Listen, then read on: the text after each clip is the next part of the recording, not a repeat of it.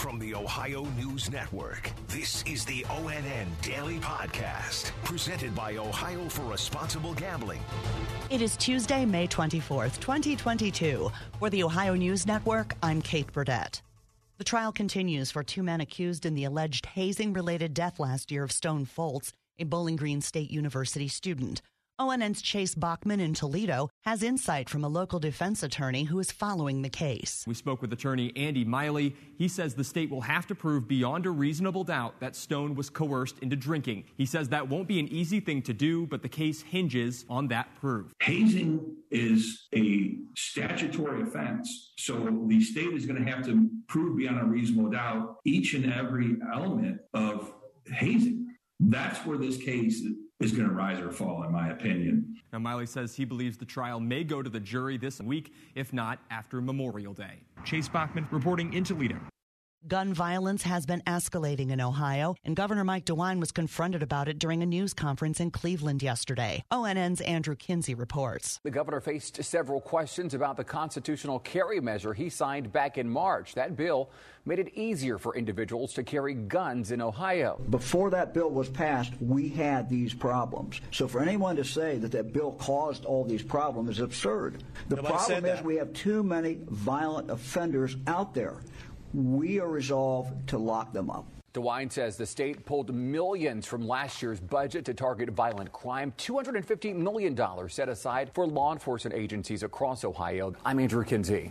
Pfizer announced yesterday that 3 doses of its COVID-19 vaccine offer strong protection for children younger than 5. Another step towards shots for the littlest kids, possibly beginning in early summer. The company plans to submit the findings to U.S. regulators this week.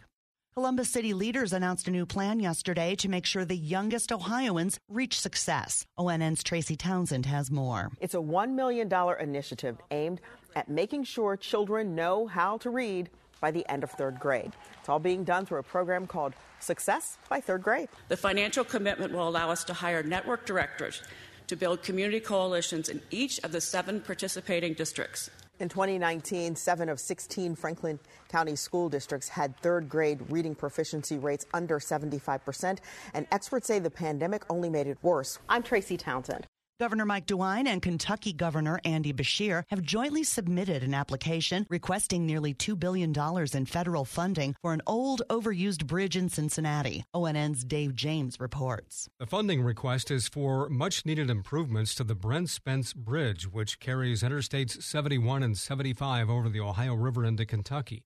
It's a nearly $2.8 billion project that would involve building a companion bridge next to the existing one. Both states will chip in funding in addition to the federal funds for the project, which will include improving an 8-mile corridor on either side of the bridge. Dave James, ONN News.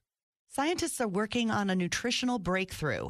In a new published study, scientists used new technology to edit the tomato's genes and found a way to produce vitamin D. This could be big news for vegans and vegetarians because right now, the best way to get vitamin D is from dairy and fish.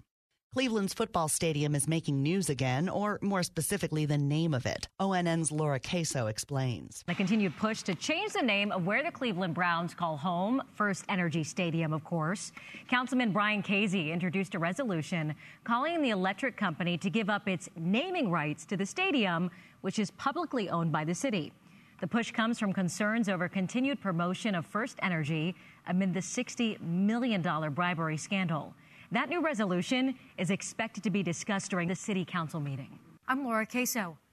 The FDA is warning against a new trend being popularized by users on TikTok. They claim storing whole avocados in a bottle of water in the fridge can help keep the fruit fresh for weeks.